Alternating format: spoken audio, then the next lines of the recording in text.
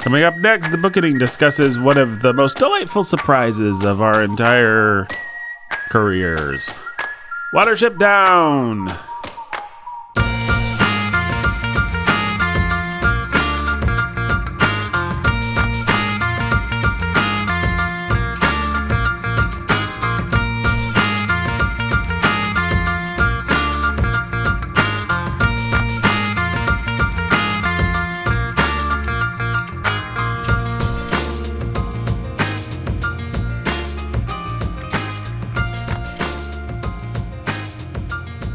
Hey everybody, welcome to the Bookening. My name is Nathan Alvarez and I am your humble and obedient host. Why was Watership down a surprise?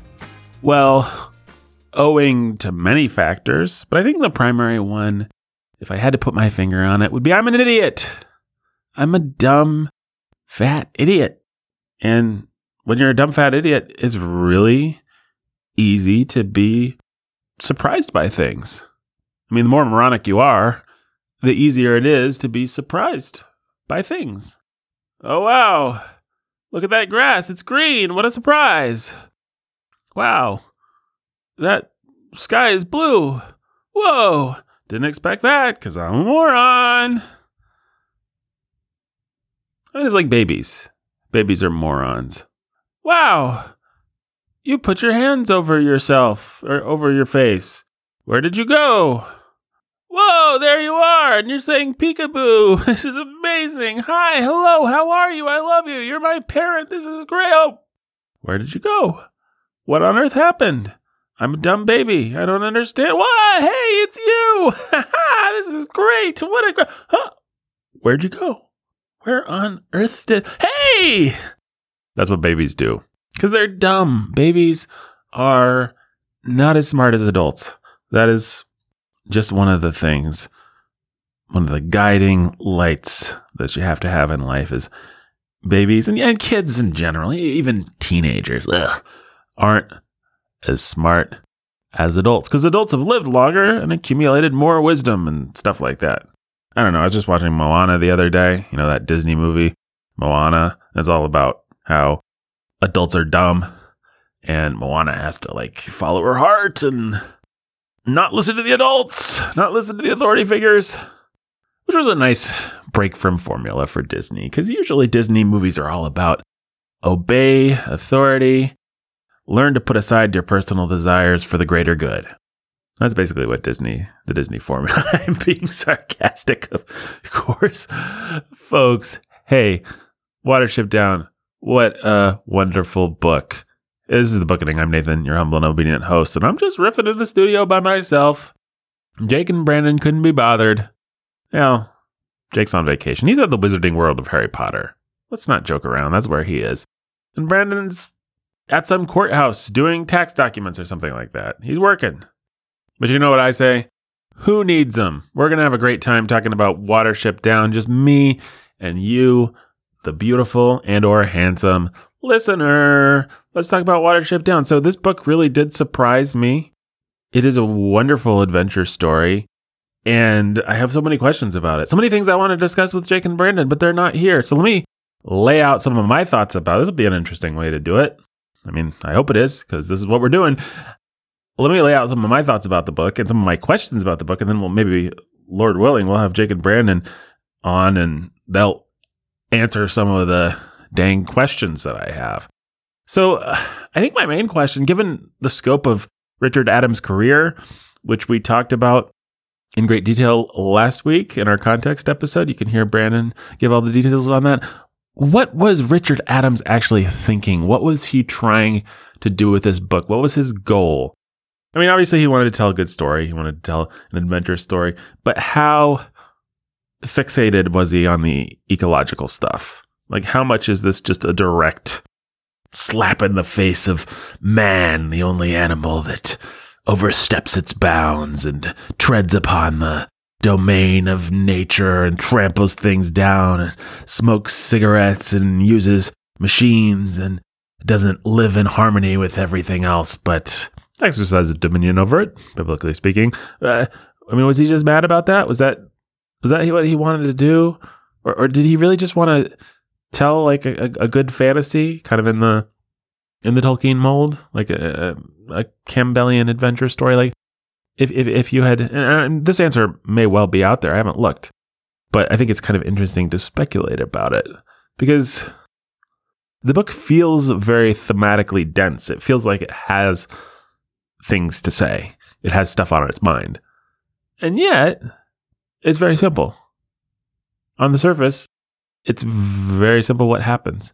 And there's not a lot of obvious moral. I mean, heroism's good, community's good, tyranny's bad. You know, you could make a political allegory out of the different Warrens. But if Richard Adams just had to boil it down to one thing that he wanted people to take away from this book, what was it? I don't know. Maybe most of you listening won't sympathize with that. You'll just be like, he wanted to write a good story. Or he obviously wanted to do the ecological thing. But I don't know. You know what I mean? Like, the book feels like it has a lot on its mind. That's the only way I know how to put it. It feels like it has a lot on its mind, and I'm not sure what all that is. It's very dry. Not in the sense of being boring, but like a dry British wit kind of dry. Restrained. It holds back. It doesn't show you all of its cards. It doesn't go out of its way to pound you in the head with its theme. And except for maybe you could argue with the ecological stuff. But if it wants to make a point about politics or about the hero's journey, or about what constitutes heroism, or I mean, all this stuff is kind of there and implicit, and you could very easily map out the world's crappiest Sunday school based on this book. You know, if you're just like some hack that wanted to pretend like every book equally lent itself to making trite morals for idiots, you could easily do that with this book. It's got plenty of grist for that particular mill. But what exactly did Richard Adams want us to take away from this book? That is a question that I have. And I do not have the answer to that question. But it intrigues me.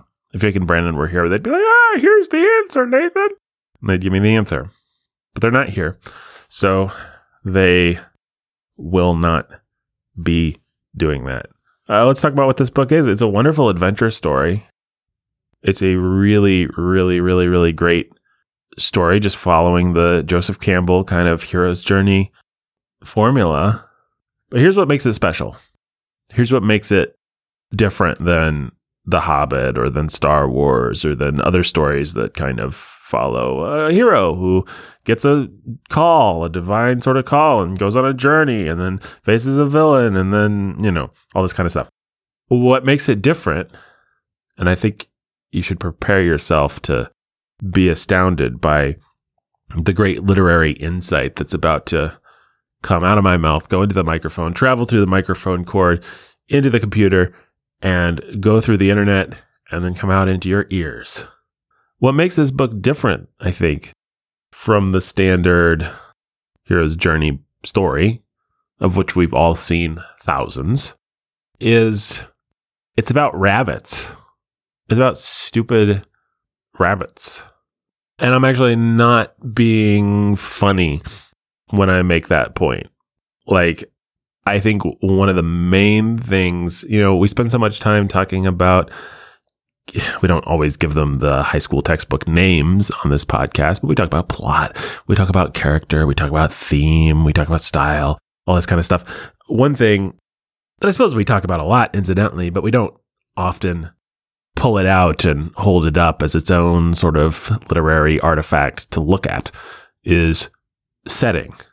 The particular world that this story is inhabiting. And in this case, it's really important. It's really important, actually, because having it be rabbits is a large part of what makes this book such an exciting take on an old formula. Let me come at this a different way to kind of just explain what I'm talking about. I love genre fiction. Sci-fi, romance, horror, detective, anything that fits a genre. I'm fascinated by it. Because the thing that genre fiction always has to do is it has to follow these really rigid formulas, and it has to always be striving to make those formulas feel fresh again. So you read a thriller, like a Jack Reacher novel. Jack Reacher is going to come into town and he's going to meet some bad guys and he's going to get onto what they're doing and then he's going to beat the crap out of these bad guys. And then he's going to go on, drifting on to his next adventure. And, there'll be a pretty lady or that'll kiss or something in there. Like the same things are going to happen in every book. Sherlock Holmes, somebody's going to come. He's going to be playing his violin. He's going to be doing his heroin or whatever he does. And they're going to be like, Mr. Holmes, I have a thing for you. And he's going to be like, oh, you just came from the lorry in the mud, did you? And they'll be like, what? How did you know I came from the lorry in the mud? And, well, my dear fellow, you had flecks of red dust on your collar. And then Watson will be like, I'm a moron. And Sherlock will be like, I'm explaining things. And then they'll go and they'll gather some clues. And then, it's going to very rigidly adhere to this formula. And so it's never about, with any kind of genre fiction, actually, it's never about what's being done. It's about how it's being done. It's like going to a pizza place. Well, I know that they're going to have a wheat-based dough, and there's going to be a tomato sauce, and there's going to be some mozzarella, and there's going to be some like meats or something on there. I know everything that they're going to do. And the only question is, how are they going to do it? What are they going to do to distinguish it? And of course, some pizza places are like, we put mustard on it. Sorry, I think my analogy maker might be a little broken today, but that's okay. I don't think it's broken. It's just bent. It's a little bent. So some pizza places will be like, we did something crazy. We put chocolate ice cream on your pizza. And you're like, okay, well, it's not really a pizza anymore, is it? And then some pizza places are like, here's your pizza with cheese and pepperonis. And you're like, okay, thanks. I mean, I could get this in a frozen pizza from the grocery store. And then some pizza places, and this is the best, is like, here's your pizza. It's got cheese and pepperonis. And you're like, wow, this is giving me the experience of eating pepperoni pizza for the first time. Again, even though I've had literally thousands of pieces of pepperoni pizza throughout my life, I am having the experience of enjoying delicious pepperoni pizza once again, because they have managed to change it up just enough, or to put their own little spin on it just enough that it is at once very recognizable and very foreign. It has all the comforts of being home and all the delights of being abroad. That's what you want from any good piece of genre fiction. You want it to be instantly recognizable, to be checking boxes, and that gives you pleasure, right? Oh, the guy came in, he made a comment, and then Sherlock Holmes told him something about himself that he wasn't expecting to hear. Sherlock Holmes does that every time. He is so far beyond us in his powers that it's not even really that interesting to hear the explanations, although it does have its own interest. But I just like that box being checked. I want Sherlock Holmes to surprise someone by observing something that no one else could observe about them every single time. I do not want that formula to ever be deviated from. So there's that. There's just the checking of the boxes. I'm reading a romance. I want the two of them to fall in love. I don't want the guy to suddenly be eaten by zombies or something like that.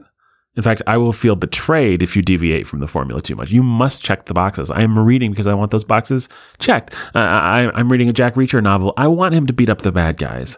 I don't want it to be the one book where he doesn't beat up the bad guys, where we don't check the box. That's really unsatisfying. I'm reading this book precisely so that I can get exactly what I expect.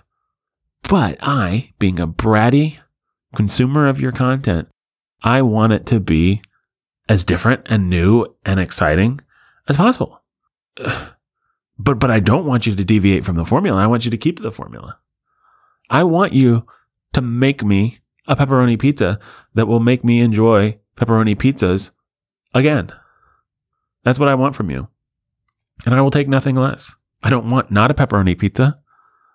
I also don't want a boring old pepperoni pizza.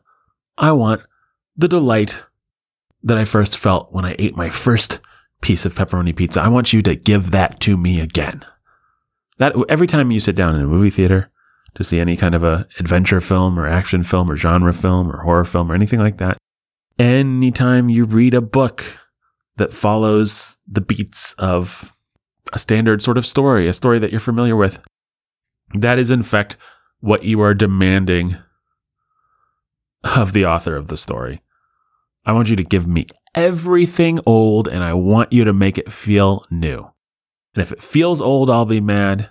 And if it feels too new, I'll be mad. And if it feels like it's straddling the line, I'll be mad at that too. I want it to be everything old and to feel completely new. I want to really be in suspense over whether Jack Reacher is going to beat up those bad guys. And then I want him to beat up those bad guys. And I want to be surprised by the fact that he beat up those bad guys, even though I've read 20 Jack Reacher books and he always beats up bad guys. And of course, the older you get and the more content you consume, the more books you read, the more movies you watch, the less you are able to sort of be reinvigorated by these things, surprised by them. I mean, a pepperoni pizza is always good, right? There comes a point in your life where you've had a lot of pepperoni pizzas and the chances of someone reinventing the pepperoni pizza without making it not a pepperoni pizza are getting a little slimmer. And so the amazing thing, and the reason that I'm so excited about Watership Down, coming into it at this point in my life as a 30-something, whatever I am, mid-30s guy, is it really pulls off the neat trick of being completely old and being completely new. And these formulas are like, they exist and kind of in our Jungian, subconscious mind or whatever. Like even a kid is kind of knows like good has to beat evil, right? The boy has to get the girl. Like we all understand that. Maybe in this decadent, stupid, rebellious age, we don't understand that. But I think, not to get all gospel coalition-y on you, but I think we are built with the knowledge in our hearts that good has to defeat evil and that the boy has to get the girl. In a Romans 1 type of way. We understand Christ gets the church, and we understand Satan and death are destroyed, defeated, demolished by God. So, that being said, from the earliest age, we have these formulas built into us, and we just want to see them sort of recontextualized in a way that can make them new. And that gets harder and harder to do, I've seen the hero's journey in space. It's called Star Wars. I've seen it in the West. It's called The Searchers. It's called every John Wayne movie. I've seen it in a city. It's called Dirty Harry. I've seen these things recontextualized again and again and again so that they can be made new. I've seen them with superheroes. Anyway, the really neat trick, and it's a very simple thing, but I think it's worth spending some time talking about, that Watership Down does, is it makes it rabbits. And it anthropomorphizes them enough that you can kind of like get behind them as characters. Like they're not off-puttingly animalistic. It's not Call of the Wild, where Jack London has this really nihilistic view of human behavior and of the animal that exists in all of us, and he just wants to rub your nose in that. If Richard Adams is just trying to portray rabbits, then he believes that rabbits are pretty human, right? Which works out nicely for this story because it means we don't have to put up with completely animalistic rabbits. We can put up with rabbits that feel like people that we'd like to get behind. But they also feel very rabbity, and their rules are rabbity. The dangers that attend their journey are rabbity. And so that does a couple of things. Number one, it makes it so you don't really know where the danger is going to come from. You're genuinely surprised when the train takes out those bad guys. You're genuinely surprised by the fox. I mean, you kind of understand by the snare in that hippie Lotus Eater's Warren. You're always surprised by the dangers, surprised by the challenges. You know exactly where this book is going, right? Hazel's going to defeat the bad guy and he's going to become king. And then he's going to find that through his hero's journey, he doesn't really fit anymore. And like Frodo Baggins, he'll have to go to Middlemarch. Where does Frodo Baggins go? The Entmoot. What? I can't for the life of me pull it, and nothing on earth could compel me to Google this. The Grey Havens. There we go. Classic hero's journey. You save the day, but in so doing, you lose something. You sacrifice something. That's one of the problems with Harry Potter is that Harry ultimately doesn't have to sacrifice, I don't think, quite enough in order to get his goal. But Harry Potter's great. I love Harry Potter. I just think he should have had to sacrifice something more. And it's not that Harry had to die, or Ron and Hermione had to die. Harry just had to not really fit in society at the end. It's that stupid epilogue. It's that stupid epilogue. All is well. There needs to be a feeling of some kind of melancholy. And I think there especially needs to, this is a total tangent, but there especially needs to be a feeling of melancholy because we as readers are done with a 7-book series and we feel melancholic, right? Like, oh no, there's no more Harry Potter. So the author kind of has to meet us there and be a little sad about it. But if she just has all the characters on the train and says, all is well, that actually doesn't help us as much emotionally as there being some melancholy. Because life has some melancholy. Now, you can think of all kinds of books, Pride and Prejudice that have really happy endings. But those happy endings have to feel pretty hard-earned. And anyway, let's not go there. My point is just, well, my bigger point, let me actually close all these loops and return to my bigger point. My bigger point is that Hazel goes on a classic hero's journey, but unlike when you watch the new Star Wars movie, even when a kid who's only seen so many movies watches the new Star Wars movie, unlike when you watch a Western where you kind of know, well, there's cattle drive, there's a shootout in the square at high noon. There's like 5 different things that can happen that this journey can kind of be expressed through. You never know what this is going to look like because you're just not used to this world. And you don't really get that very often, even in pure fantasy books. Like, okay, I'm reading this fantasy book, so I don't really know how this world works, and this author's made up his own rules and all this kind of stuff. A lot of times it's still like a guy with a sword who has to fight humanoid monsters. A lot of times it's still like magic, which basically comes to raise shooting at people and mind control and telekinesis. A lot of times it's still guns. I mean, a lot of times it's still like the boy's going to kiss the girl, We are actually very formulaic, even in the places where we're supposed to be fantastical. These people are boring and stupid. That's another valuable life lesson. This podcast will be full of valuable life lessons because Jake and Brandon aren't here to cramp my style. So, valuable life lesson number 2. I have no idea what valuable life lesson number 1 was, but valuable life lesson number 2, people are boring and so terrible. And so, even someone who sets out to write quote unquote fantastic fiction will oftentimes be within their genre completely formulaic. And so you actually experience very few stories where not only do you not know what's going to happen, I mean, you experience almost no stories where you don't know what's going to happen. Most of the time, probably good's going to defeat evil. Probably the boy's going to get the girl. And let's be clear, those are the only 2 stories. Those are the only 2 stories. Now, the evil could be yourself. It could be the world under the fall. It could be nature. It could be a lot of things. It could be existential dread. But there's only 2 stories, good versus evil. And will the boy get the girl? That's it. Only 2. Don't let anybody tell you otherwise. That's life lesson number 3, kids. If there's any kids listening, do not let them tell you there are more than 2 stories. There's only 2. There is only 2. I plight my troth to this. So, what was I saying? Oh, I was saying 9 times out of 10, if not 900 times out of 1,000. I guess that boils down to the same thing, doesn't it? But most of the time, you know what's going to happen if you're being honest with yourselves. And we play a little game where we say, I don't really know what's going to happen.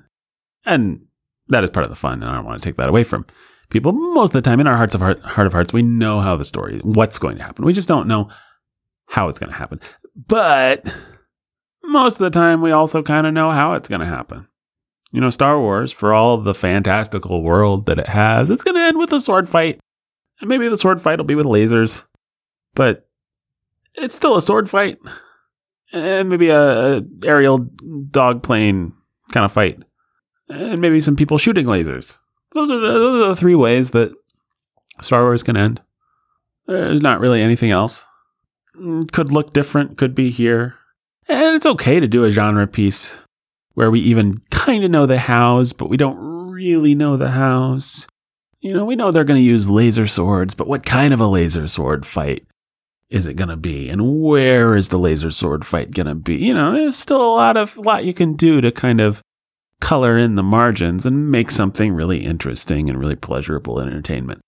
But one of the coolest things you can do is what Richard Adams does in this book. At least in my experience of this book, maybe this is just me being completely subjective, but I bet a lot of people love this book because it gave them this experience.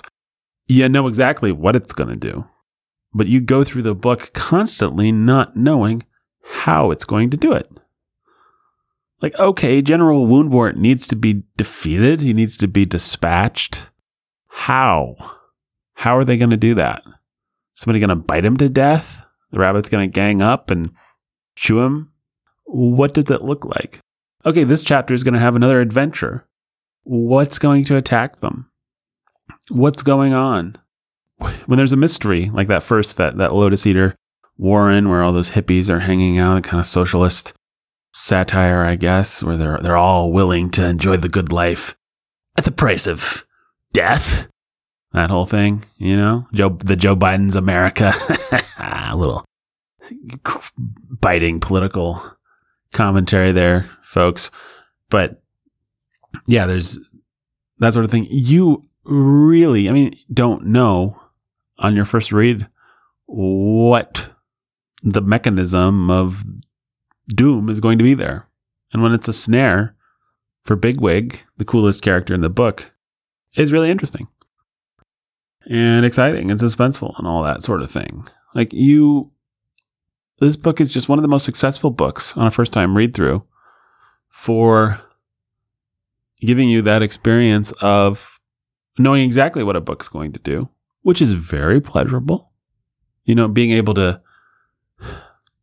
Let me go back to this point of we like actually the boxes being ticked. I think we do actually like the boxes being ticked. We want, oftentimes, stories to follow formulas rigidly, because when things snap into place, it's like poetry when it rhymes, when there's that really good rhyme, and you're just like, okay, well, I knew it was going to rhyme. Oh, it rhymed there. Your brain feels pleasure. Your brain loves patterns. It loves structures. God made it that way.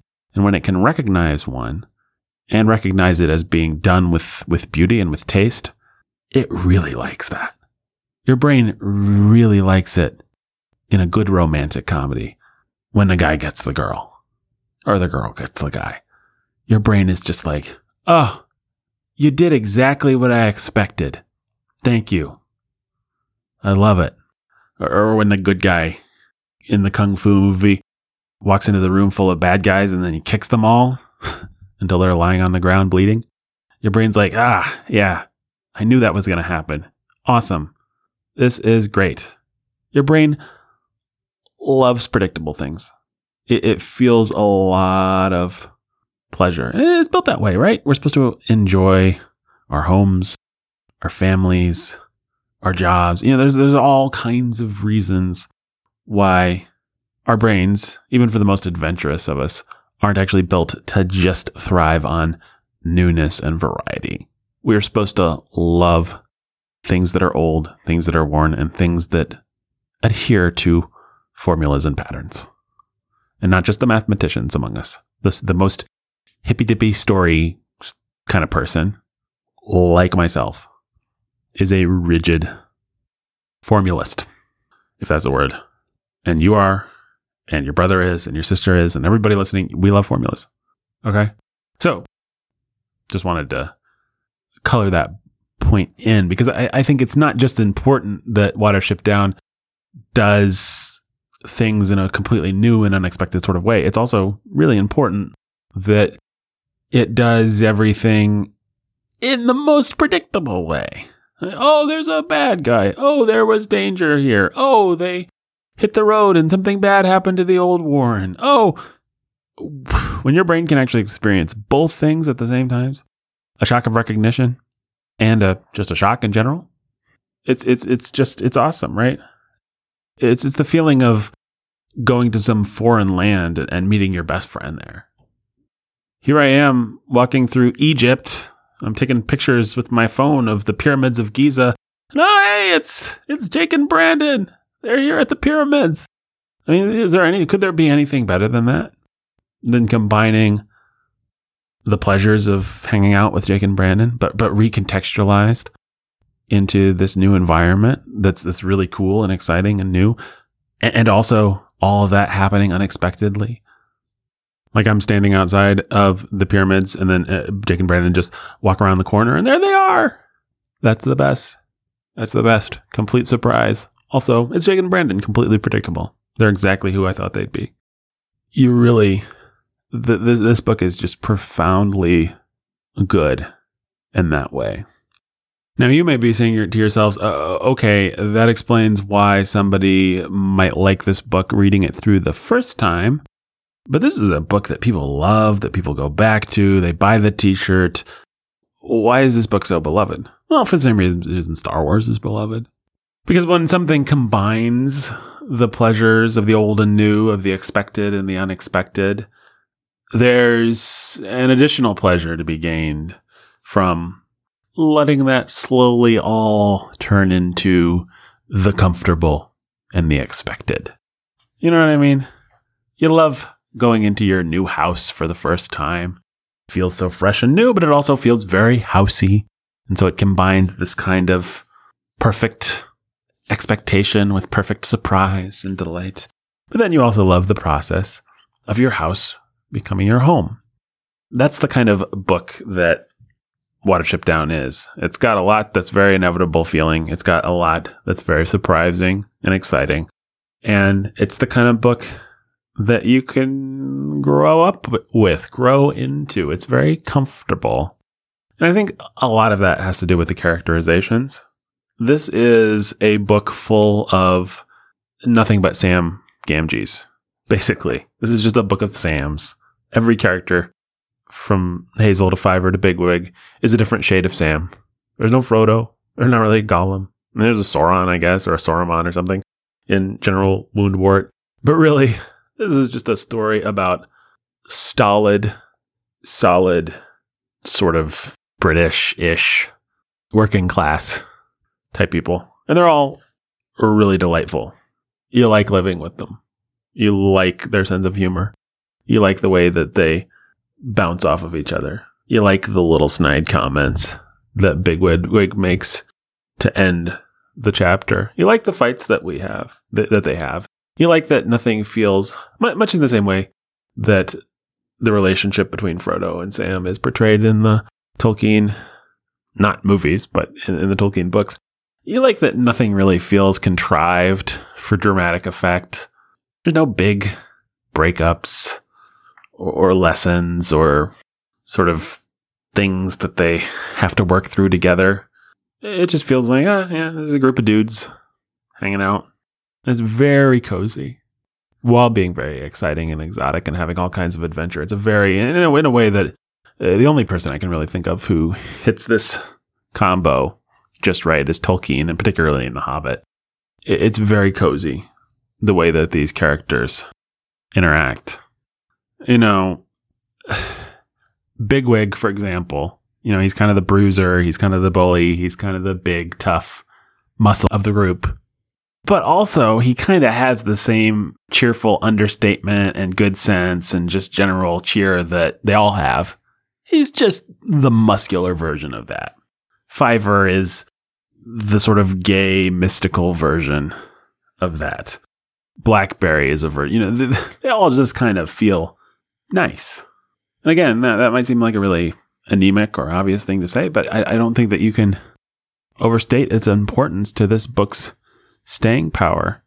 You just like being with these rabbits. You like and are intrigued and are excited to just hear them talk to each other, to hear them figure things out. And that's another thing that makes this book fascinating, both to go to for a first time and also to go to ever after, is it's a book about process. And I think men in particular were made to work. We were made to figure things out. We were made to examine structures and processes and things like that. And so any story that tells not just that something's done, but how it's done, the individual steps that have to be taken, and that features the characters thinking out those steps and making plans and then executing those plans. And here's what goes wrong with the plan. And here's what goes right with the plan. Any story that contains those elements, I think is pretty inherently fascinating. If you've ever wondered why people love the crime genre so much, I don't think actually it's just because we're enticed by evil and we want to know all we can about the dark side. No, that certainly exists. But I think a lot of why people love crime stories and crime movies and stuff like that is just simply because you get to watch a carefully thought out process play out. Process is really interesting. The steps that people take to do things. And so if you're watching, some guy rob a casino, or this is how gangsters launder money, and any kind of story that lets you follow the steps, it doesn't just say we're laundering money now, but it's like, well, okay, you got to take the satchels here. Then the courier picks it up. Then they take it here. And then there's all the Chinese ladies, and they're dressed a certain way. They're all wearing sunglasses, and it's in this warehouse. And the reason that the cops don't come to this warehouse is because of it. That stuff is just, it really feeds us for some reason. And it doesn't just have to be about crime. It can be about anything. It's one of the things that can make Tolstoy at his best, which all of Tolstoy is at his best, but a particular mode of Tolstoy really fascinating. It's a scene where Levin in Anna Karenina goes out with his sickle and he's doing the wheat or whatever with the serfs. It's really interesting to think about how they would get the wheat. Actually, it's really interesting. It's why the New Yorker has made a magazine out of this for 100 years now, or whatever it's been. How many of their articles are just about process? This is how a pharmacy got this drug to you. These are the steps. This is how General Tso's chicken became a thing. This is the way that it became a thing. These were the steps. This is the guy who had the vision for the thing, and here's the steps that he took to make the thing a reality. Here we're at the factory, and we're looking at the steps. And so all the discussions that you'd think maybe on the surface would be kind of boring between Hazel and Fiver and Bigwig and all your favorite rabbits. Hey, we've got a problem. Now what do we do? And one person says we should do this, and then another person, or rabbit in this case, says we should do this. And they decide to do this, and then it's this, and then the boat's here. That's just intrinsically fascinating. And like I said, the only theory I have for that is that we were made to work. And so processes and structure, the processes and structure going to work are, again, really interesting to us. Why else is this book so beloved and such a touchstone for people? Well, I can speculate about at least two more reasons without Jake and Brandon here to help me. Number one, Richard Adams does not waste time talking about things that don't interest him. He's very interested in this story. And I think that makes a big difference. I mean, how many authors find themselves stuck writing a story that contains things that they really wanted to talk about and things that they weren't so interested in talking about? This happens to Jane Austen all the time. It's one of our complaints about her climaxes to her novels. It's always like, that's not really what she was interested in. But she realizes she has to give it to us, so here it is in the most perfunctory way possible. And then they fell in love and everything was good. Stop bothering me. I'm writing this because I'm interested in the social satire. Leave me alone. And Jane Austen, one of the best authors that we read, but you can never really tell that some parts to her are more perfunctory. I mean, she says that. She literally says that in Mansfield Park. She says, let other pens dwell on this and that. I only like to write about this stuff. First sentence of the last chapter of that book. Let other pens dwell on misery and suffering.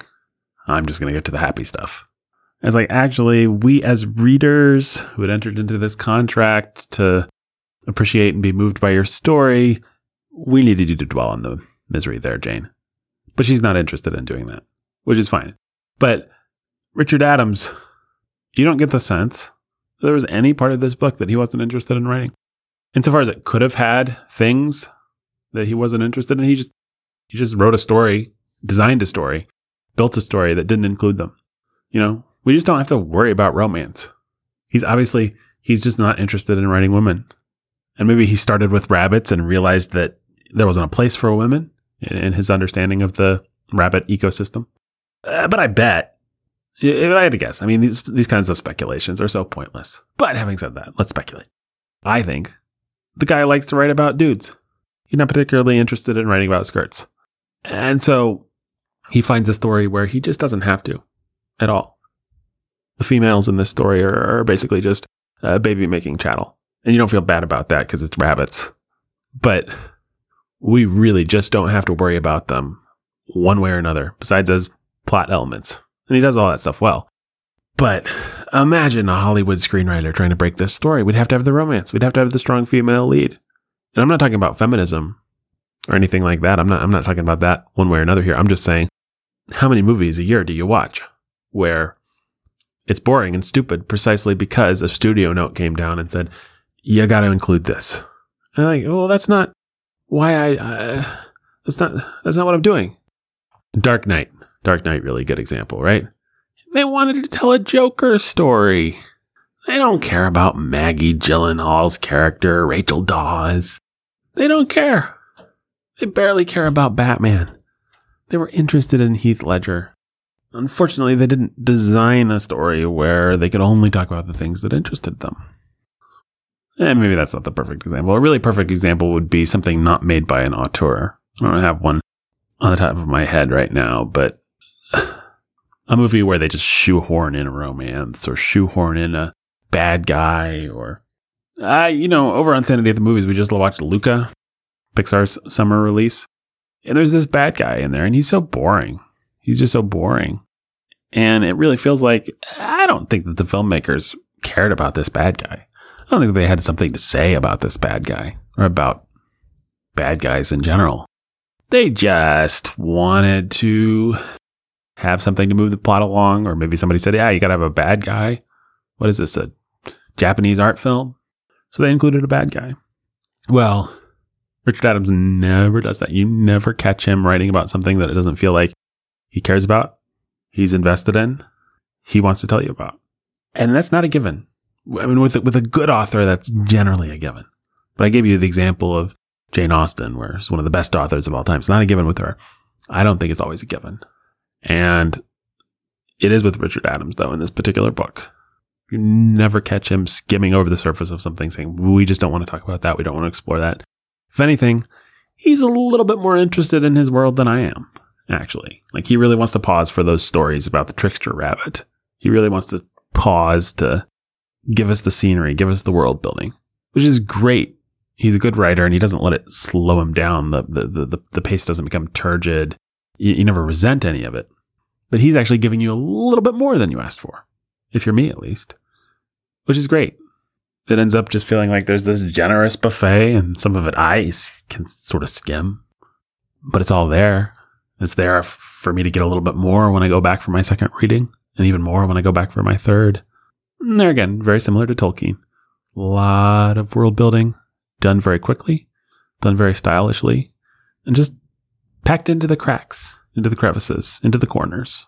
So it's there if you want it, but it doesn't stop the story from moving. And story is just everything. Story is just everything.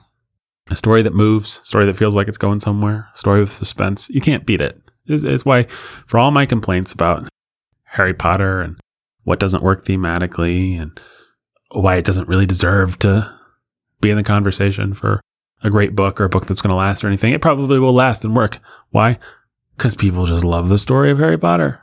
J.K. Rowling's really good at plot, really good at story. And so it's like, complain all you want that the headlights are bashed in. This car's got a good engine. It's going somewhere. And that's what a car is supposed to do. And Watership Down, very similar. So I said there were two other reasons for this book's longevity and sort of beloved quality. One of them being Richard Adams is interested in everything. The second thing I would say about this book is Richard Adams has a finely tuned moral sense. I started this podcast by saying I didn't quite know what to make of his moral sense, and that's true. It's true in the sense that I'm not quite sure what he wanted me to make of it. I get done with his book, and he's held his cards kind of close to the vest. Like, what is the one thing that he wants me to take away from this book? Humans are bad. Rabbits are cool. Heroes are good. The well-built society is democratic. I'm not sure I could just narrow it down to one or even three. And if I did have three, which one would I think was the important one? He's very understated in that way. But there is a moral sense at work. And there's something that I don't think we really get in a lot of books, because a lot of books, just by nature of being close-up looks into human experience, they're very personal. But this book is societal. Its critiques, its moral sensibility is all social. And that's just really interesting. I mean, how many books that we've read on the booking could you name that are so concerned with what makes a good society? I mean, in a sense, many books, Jane Austen was kind of getting at it in a sense, but really, while her books have many rich ramifications for society at large, she's talking about people. She's talking about human nature, right? Same thing with Tolkien, same thing with all these people. But Richard Adams is really interested in what makes a good society work.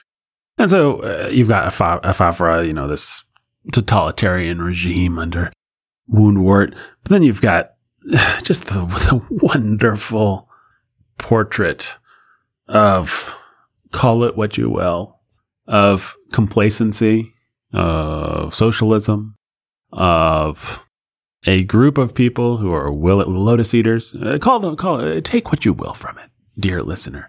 But Cowslip Warren, this portrait of a society that's willing to trade death for easy living. As long as I can live easy most of the time, I'm willing to embrace my own destruction with the snares and everything like that. What a wonderful little set piece that is. And then you have the more democratic Watership Down Warren. And you've got Hazel's style of leadership, which is where there is no counsel, the people fall. But in the multitude of counselors, there is safety, right? It's very Christian. I'm not saying Richard Adams was, based on the evidence of this book, a great Christian or anything like that. I'm just saying he sort of understands how you can build a society. He understands the places where Hazel has to pull rank and the places where he has to sort of trepidatiously creep up to rank. He understands how his authority and his leadership accrue gradually to him. There's that wonderful scene where Hazel gets back to the Warren after making his big mistake in the book and almost dying. And it says they all crowd around him and start kind of pawing him, and they're congratulating him and praising him. But he also understands on some fundamental level that they're testing him, that who knows what would happen if they were able to just knock him down right now. That's an awesome, very thoughtful insight. Kind of insight you only get from somebody who has really thought about this stuff. And Richard Adams has obviously really thought about this stuff, but he never makes a big deal out of it. He's never like, here's my lesson on leadership. He never has characters sermonize or proselytize or moralize. And that's much appreciated, because all of those things are death to story, and story is king. As we said, and who is the king of podcasting? I am. Look at that. Brandon and Jake are worthless slime. They are not necessary. This has been a great Watership Down podcast. And I could do it again. I could do another hour on Watership Down all by myself if I had to. And Brandon's fat, and Jake is fat, and everyone's fat, and I am thin, and I am beautiful. All should love me and despair. And despair. And I'll tell you who shouldn't despair, though, is our patrons. People like Robert and Rhonda the Lovebirds, or Artful Anthony Dodger, Little Anthony's Cigar Store, that great man, the Immortal Chelsea E, Jimmy Beam and Little Annie Oakley, Lily of the Valley, Andrew Nestor the Lovebirds, the Keith Master, Don't Turn It Off, David's Mighty Men Trucking, John and Jill and Little Baby Max, Jay and Katie, we're cold and love cheese, and also the other Lewis, including Till We Have Faces, Fairy Princess of Wonder and Happiness, Mother Beth, Consul Prime Adam, Nathan Not Me, Ryan the Red Avenger, and Judith of the Ladies of Justice, DJ Sammy G, Benny and Danny Superiors, Eric and Catherine from Yawn Window Break, Professor and Lady X, Lavender's green, Dylan, Lavender's blue, Lavender's green, Dylan, I love you. Noah Constrictor, Mara Jeep, the fair and fragrant maiden Chloe, Anthony who's cold and hates life, liberty, and the pursuit of cheese, Jujitsu, Jeffrey, the Texas Ranger, Rachel, Midnight Nigella, Return of the Jedi, Jay of Rack and Ruin, Timothy the Writer, Dawn, Eric and Keith the Game Champion, Kings who are warm and love bees, Batman, Sweet Jamie Sunshine, Tyler the Keeper of Eternal Darkness, Laura the Keeper of Eternal Light, Cold Steel Cody, Declan the Librarian Barbarian, John Bobadilla Bomb Diggity, and Captain Tennille his mate, Saxophone Alex, the other Saxophone Alex, and Dubstep Danny, Ryan the Terror of Texas, and Eric of the Cream and Crimson, who no longer are stuck in the cold. Please send cheese, by the way. Not cool. Immortal Chelsea E, I understand you were in Bloomington, and you did not say hello to Brandon. You thought he looked busy. You think Brandon didn't want to say hello to you? You think Brandon, that kind-hearted soul, didn't want to say hello to you? For shame, Immortal Chelsea E. For shame. Hey, we love you. We think you're great. But for shame. Where was I? Oh, yeah. Ben Solo and Kylo Ren. John the Cosmic King of Chaos. Matthew the Mind Flayer. Anyway, okay. Good run. Flight of the Valerie. Thor Ragnar Josh. Stephen ... Bigeladon. Christopher the Flower Hulk. Lady of the Crystal Lake. Ian the Death. Marion. Lord of Death. A man in possession of an Emily is in want of nothing. And have we introduced all about the Benjamin? I don't think so. I don't think we've introduced all about the Benjamin. Well, maybe we do. I don't know, folks. I've done hundreds of these episodes at this point, and I just don't remember whether we've introduced all about the Benjamin at this point. But, yeah, I think we did last week. I think we did. Welcome, Benjamin. Now, I've also got some business here that Emily, last week we called her the real M Shady. She needs a new one. She specifically reached out to say she didn't like that, which is completely fair, actually. She said she'd never listened to a Eminem song in her life. And that's fair. So, what shall we call you, Emily? What shall we call you? Are you a girly girl? Do you want to be called like Pink Unicorn Emily? Or are you more of a tomboy? You want to be called like Gun-Totin' Emily, who smells like a baseball. That's probably what you want to be called. Actually, come to think of it, you probably don't want to be called Gun-Totin' Emily, who smells like a baseball. Because that'd be weird. What does Emily want to be called? This is a great question. I think I will call you Nightshade Emily. The Haunter of Dreams. Yeah, that's pretty cool. Nightshade Emily. Or M Nightshade. Yeah, there we go. M Nightshade. The Haunter of Dreams. That's cool. Okay, goodbye, folks. I hope I gave you some value today. I do genuinely hope that Jake and Brandon's schedules will clear up very, very soon. Summer is a time of vacation. Jake's on vacation right now. And Brandon's just having a very, very busy work life recently. So have pity on them. Have pity on us. Have pity on this old sinner. Taking you through Watership down one insight at a time.